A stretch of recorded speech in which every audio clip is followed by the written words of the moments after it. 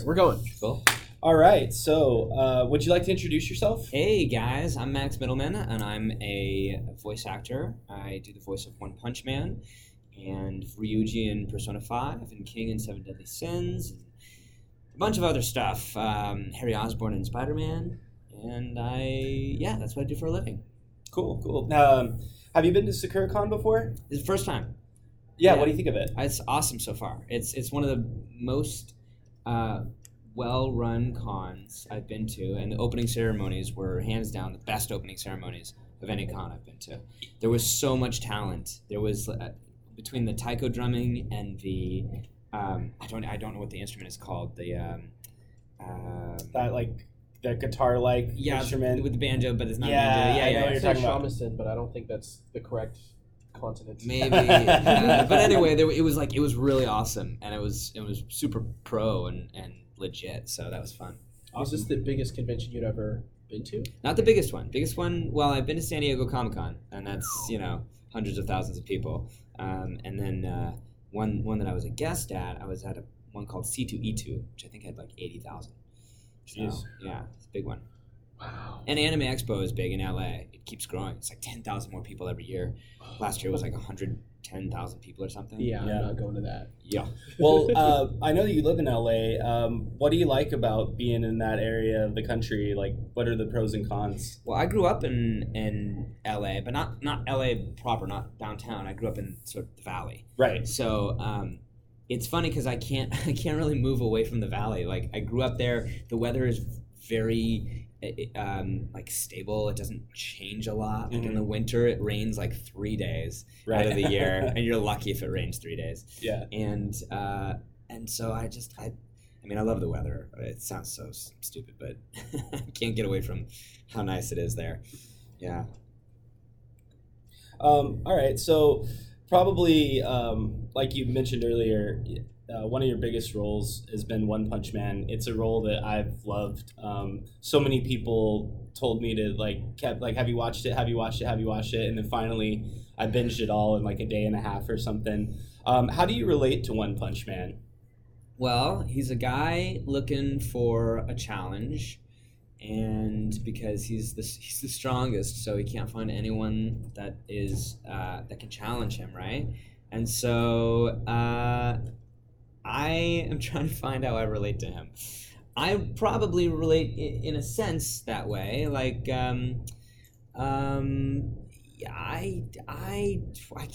can't say I've worked towards anything as hard as he has. Right. I think the closest I've come to like his commitment to something is like in voice acting, where I'm like, right. I'm gonna make this happen for myself. This is going to be my career. Sure. But I mean, he's bored, right? He's like, he's just like, it's kind of depressing. Like if you sort of unpack his life and like don't look at the bigger story, just like pick apart his day, it's kind of depressing. Yeah, I know. Definitely underwhelming. What's your interpretation of how he's able to be so strong yet so like nonchalant? So strong yet so nonchalant. My interpretation of that? The calisthenics. Yeah, I guess so. His resting heart rate is 30 BPM.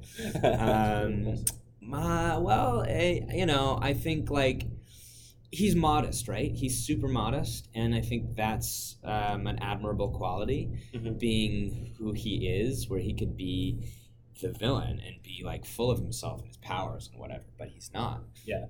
So I guess that's cool. I think that's what makes him such a lovable character. Another role that I really love on the video game side is Fidel in Star Ocean 5. Thank you. I'm a longtime Star Ocean fan. And I was curious, how did you get that role? Fidel in Star Ocean 5 came about from just a casting call, an audition, and I auditioned for the role. And a guy by the name of Wes Gleason directed me on that. Super cool guy, and when I was there, he was like, "I'm so excited to get you in. I've been trying to get you in on a bunch of other stuff," and that was the first time I worked with him, I think, and it was just super cool. It was super cool. I liked the game a lot. Limelight was the not the developer, the publisher. Sure. Was it Square Enix? Well, Was that- Blind Light, I guess, On a recorded smaller- it. Blind Light okay. was the audio, and Square Enix was the. This is very uninteresting to games. everyone. I'll move past that. But that's how I got it, and it was sort of just I didn't really have a callback. It was just based off the audition. They were like, "You're the best one," and I was like, "Cool, thanks." What's that feeling like when you don't even have to wait for the callback? That must be pretty cool. It's great. I mean, because you don't know. 99% of the time, you don't know you didn't get the job. Or like 100% of the time, you don't know. You have to find out through other means, you know? They don't tell you. They just tell you when you do get the job. So getting a call that's not like all right, you're in the running and, it's down to you and a couple other guys and just getting the call that's like, you did it, you booked it, you're good, you good for Tuesday at 4? Right. So that's fun, yeah. Awesome. Did you play any Star Ocean games growing up? I didn't know. I was not familiar with the franchise, but I did some research beforehand, so I could get familiar. But no, the most I did was I watched some playthroughs online on YouTube because that's the best way of preparing yourself. I think for like stuff that you're not familiar with. Put you in the mindset. Yeah, is like you just type whatever into YouTube, it comes up. So. Did you have like a favorite scene that you voiced or favorite funny experience when you were in the studio? Yeah, man. One of the directors is he's a jokester, and he kept making this one joke, which it annoyed me, but it was hilarious at the same time. But you know that song Bubble Butt? Yeah. Yes, I do. Well, the microphone stand kept every time I like tapped it, it would click back and forth, and it clicked to like the rhythm of Bubble Butt. So he would get on the talkback and just like whisper in my ear, "Bubble Butt, bubble bubble bubble butt." It doesn't seem helpful. And it was and it just kept getting in my head, and now it's like a recurring joke. But yeah. And what was it like, not just, say, Fidel and Star Ocean, but in general, what was it like the first time you were watching a show, or you were watching Toonami, or you were watching someone play a video game, or something that you voiced it and you heard your voice come up? It was exhilarating. Like, it was so much fun. I've watched cartoons all my life. I never stopped watching cartoons. There was a period where I stopped watching cartoons because I thought that's what you were supposed to do, But then it became my job, and I was like, wait, why did I ever stop? Even if it wasn't my job, like, I can still enjoy animated shows. Shows that are, directed, their demographic is for kids or not. Like, I enjoy all of that. I like your shirt. You're wearing a Rick and Morty shirt. That's one of my favorite shows. Thank you. Yeah. And your shirt as well. So getting to hear my voice, the first time was in Ultimate Spider-Man, and I did some Rhino, some lines for the Rhino, and that was awesome, man. I was so stoked. And then my first regular gig, my first recurring role was on Transformers Rescue Bots. And being in a room with, Steve Bloom, DC Douglas, and Jason Marsden and Maurice LaMarche was so cool. And then getting to see that all come together and on TV and like a cohesive piece was like, man. And I still get a kick out of it every single time I see something that I've done come to life. Video game or commercial, promo, animation, doesn't matter what it is. It's still exciting to me. Awesome, yeah. And, you mentioned that you watch other animated things. What is some of your favorite stuff? You mentioned Rick and Morty. What are some of your other favorite things you haven't worked on? Favorite things I haven't worked on? Oh, man. I would love to do Rick and Morty so bad. Right. What kind of character would you like to do? It's anything. I don't care. I'll do anything they want me to do. Yeah, just do that like improv style. I love that. Yeah. It's funny because they record at the same studio that I record at often. Oh, cool. And I always see them like walking back and forth, and I'm like, oh. Just get that sparkle in your eyes. Like, yeah, that door. For that door. Coming for it. But other stuff, like, I don't know. I think it would be fun to be a turtle. Mm-hmm.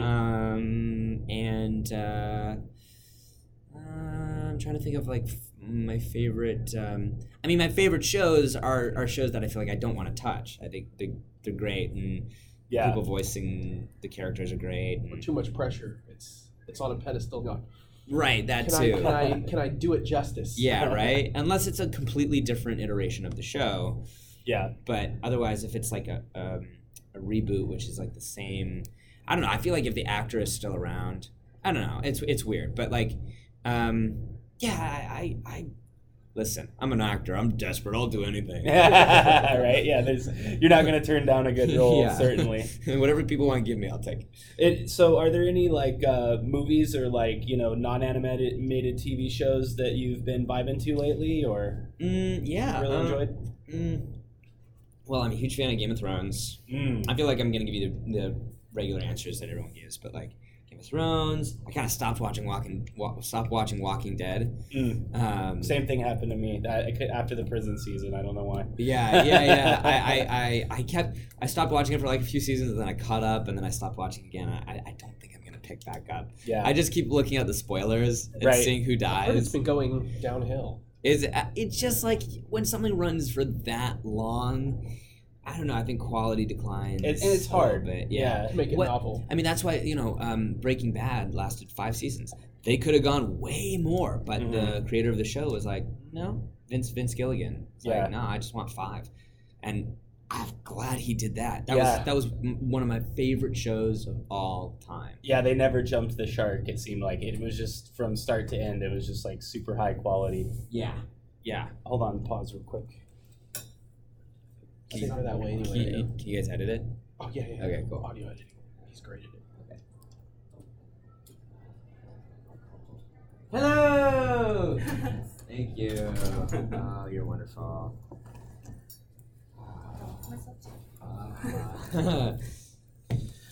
All right.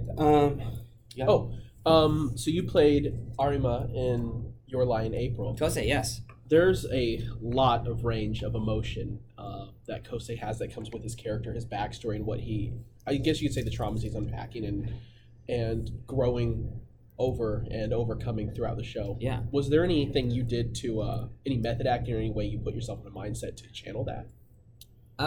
It's interesting because I was given this example the other day, and it's actually apropos because I brought up Breaking Bad, but Bryan Cranston, I was watching like interviews and stuff of him or of other people who work with him, and they say that between takes, he's joking around, he's laughing, whatever, and then they'll yell action, and he'll be streaming tears because he's an actor and he's able to like put himself in that place. But even the best of actors have trouble sort of getting there that quickly. But I think the point is like I rely on my acting training to put me in that emotional state and to get the performance that I need for the character, because it is all over the place. And when you're recording an anime, you're recording multiple episodes a session, probably, depending on how many lines you have, multiple scenes. One scene could be throwing a party, and the next could be mourning a loss, and you have to change on a dime like that. So the stuff that I do to put me in the play, I try to be truthful to the character. That's it. I try my hardest to be 100% authentic as I can be, and I guess that that's it. I rely on my 7 years of acting classes for all that stuff. Yeah, and I was actually going to ask you something similar, so this would be a great time to talk about that. What were your acting experiences before voice acting, and could you just explain some of those more quote-unquote traditional skill sets that you pull from to do what you do with voice acting? Yeah, so pretty much all my training is on camera training or live action acting, and so that translates pretty well to voiceover acting, because voiceover acting is just acting in a different medium. So I mean, it would be like the difference between acting in a drama versus a comedy. If you're an on-camera actor, you got to learn the medium, right? But if you're an actor and if you're a good actor, the same rules apply. Yeah. So I was a pre-med in college for 4 years, and my last year I switched my major to theater and went that route. At the same time, I got an agent and everything, but But so I had a lot of training throughout college, and I did high school musicals, and I did middle school plays, and Right. so I've been doing it a long time, I guess without realizing it, you know. Yeah. But yeah, and so do I rely on what your question was? Do I rely on like? Yeah, it's just I always find it interesting to like see the paths that people take to get here, you know, and it's I feel like I just feel like you it would be weird to meet a voice actor that doesn't love like the stage or wasn't brought up on the stage or doing a lot of film and things like that. Yeah, no, you know, they're out there. Mm-hmm. They're definitely out there. Like I have an on-camera friend who hates theater. Yeah. She does not want to do theater ever in her life. And I love theater. Mm-hmm. I have a passion for theater. The only problem is it takes up so much time with rehearsals and everything. I can't balance it all. Yeah. But if I could, I would so do theater. Yeah. And so, yeah, I have a passion for all of that. I'm super interested in all of that. And I've done some on-camera stuff, and I'm no stranger to that. So, yeah, I love it, man. I'm passionate about acting, I think, in general. Yeah, sure. And, you know, kind of looking at it from that broad perspective of just acting from, a bird's eye view way high up in the air, just looking at the whole thing. What are some of the most inspiring performances that you think about, or just like, you know, if someone asks you, like, what are some of the best performances you've ever seen in anything? What comes to mind? I think actors who are really interesting, I'm sure a lot of people would disagree with me, but someone like Crispin Glover, do you know him? He was Willard, and he was Back to the Future. He played... he's in American Gods now. Yeah, I think he's awesome. Just because I think he's a weird dude, so it translates well. Like, the choices he makes in life are interesting, so the choices he makes in his acting are equally as interesting. Right, yeah. So, that, to me, he's an interesting actor, you know? There's always, like, you know, the Johnny Depps of the world who can transform, and that's super cool. You know, I like that for different reasons, but yeah, I'm trying to think of like one instance that really like blew me away and got me into it, really inspired into acting. I'm not sure. I'll have to think about it. If I can think of something, I'll... Yeah, no, that's fine. And I love the take about interesting people making interesting actors. Mm-hmm. You know, I think that alone is kind of something a little bit, you know, profound. Because as an actor, you have to make strong choices, right? If you're making bland, run-of-the-mill choices, A, you're probably not going to book the job. B, it's going to be super boring, right? Most likely. And inherently, if you're a unique individual, it's just going to be interesting to me. Like, he's interesting to watch in an interview. Did you see him on the Letterman interview? I've seen that forever ago. Oh, it's classic. Mm-hmm. You've got to watch it. He went on, I think it was Letterman, and he was, oh man, he was acting like he was on something. He was high on something. And after he came, like all these years later, he was like, oh yeah, that interview? Yeah, that wasn't me, that was my twin. And it's like, what? Oh. What? Does he actually have a twin, or is he just turned around? Denies, with every fiber of his being, he denies that was him. Lovely. On David Letterman. Oh, that's great. And he was just being a weirdo on that show, and like, I don't know, man. Like, that's, to me, that's cool. Yeah, no, I think that's a great answer. From when you switched over to the theater major and graduated and started to pursue acting to where you are now, did you ever envision this level of success? I hoped for it. Yeah, I mean, I hoped for it, and I think if you have the drive, if you really want to do something, you'll find a way to do it. Mm-hmm. Honestly, like, if that's in you, you go for it, and you do it, and you get it done. And there's going to be roadblocks, but you know, you shoot for the stars, and hopefully, you know, you reach the clouds. You know, like that's been, I think, a driving force for me. Is I always shoot for the stars, and wherever I land is better than the ground. You know. Yeah, yeah. It's you gotta take first steps. You know, to do anything at all, and I like your mentality there. Yeah. I think that's something that, a lot of people need to be reminded of. So another interesting thing that I've sort of noticed, just from talking to you before the interview and talking to Ray yesterday, and we're going to be interviewing Robbie later. It seems like you, Ray Chase, and Robbie Damon all kind of like have a friendship. Am I right about this? Yeah, we're all friends. Yeah. Do you guys go to a lot of cons together? Do you travel a lot together? Or we do. We try to go to as many cons as we can because we have a show. We have our improv show, Loud, Annoying, and Very Annoying, Lava. Right.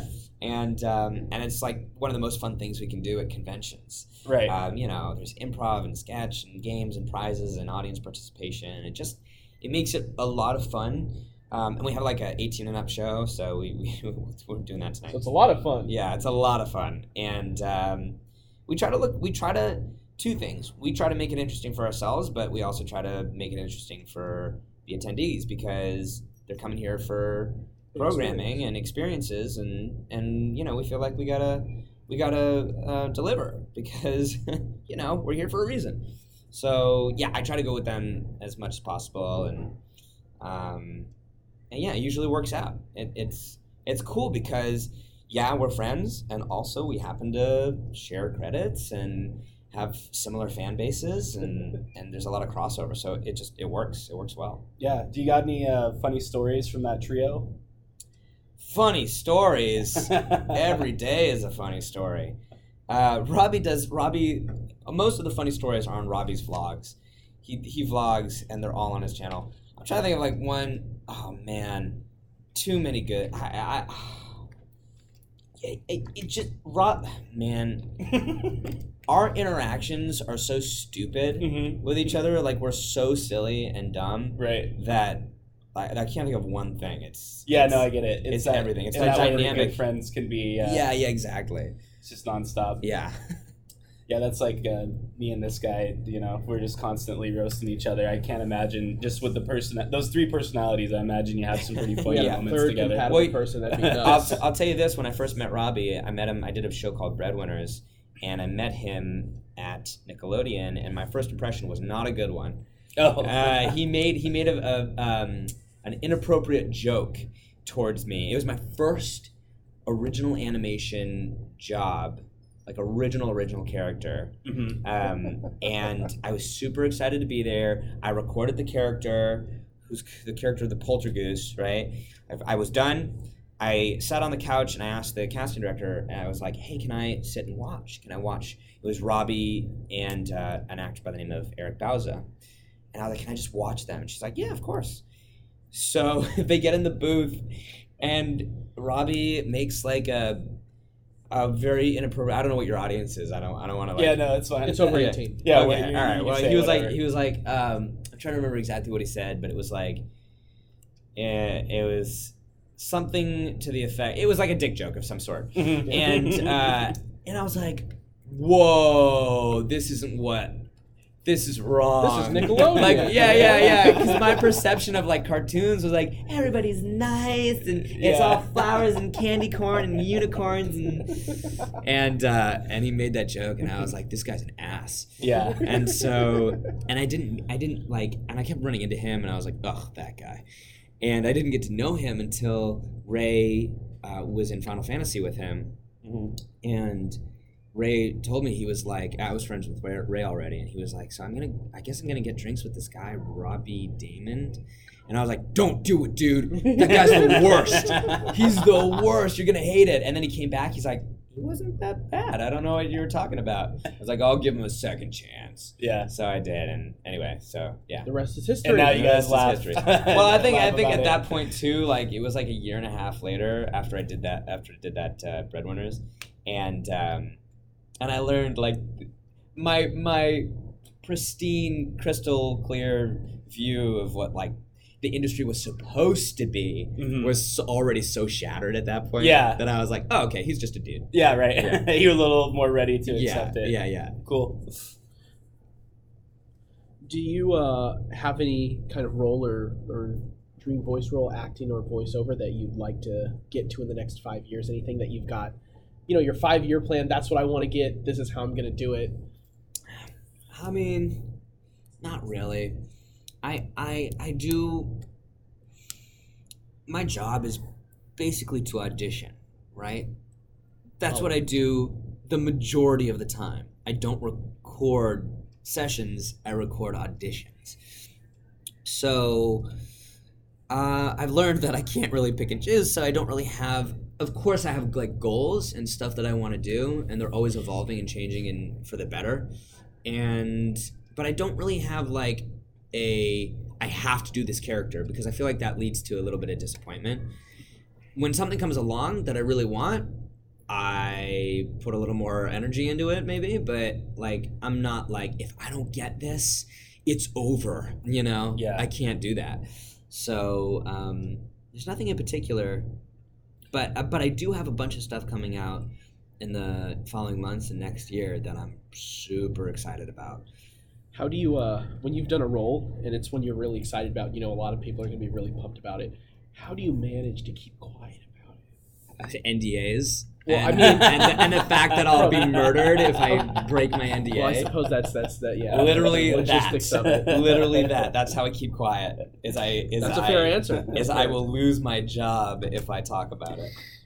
That's a good incentive, I'd say. That men will come out of the shadows in black suits and take me away. Yeah. And you'll never Throw know. you into a vehicle and Yeah. You'll turn on the news. Voice actor Max Mittelman missing today. And I'll turn up in a ditch somewhere like a month later. Yeah. Yeah.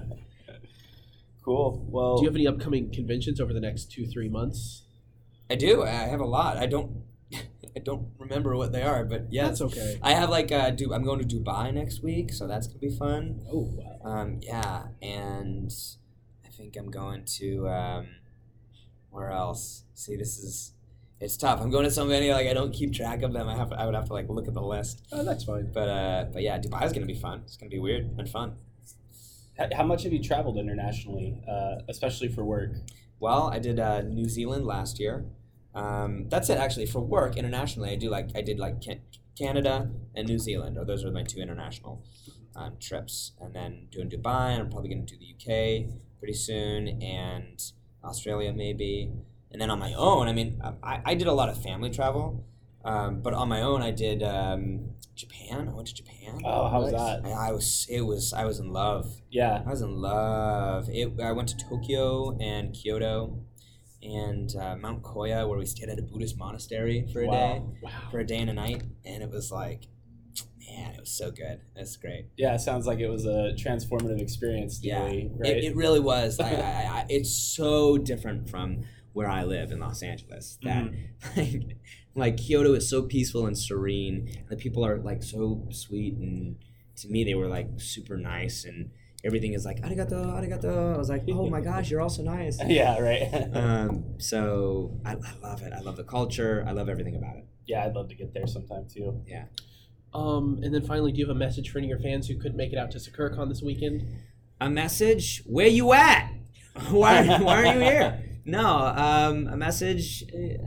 My message would be that I love them. I love them all, and I love meeting them when I go to cons and connecting with them and chatting with them, and it's fun. I just have a blast when I go to conventions, and cons weren't necessarily a thing that was normal like in the past, and I think it's been a really positive thing.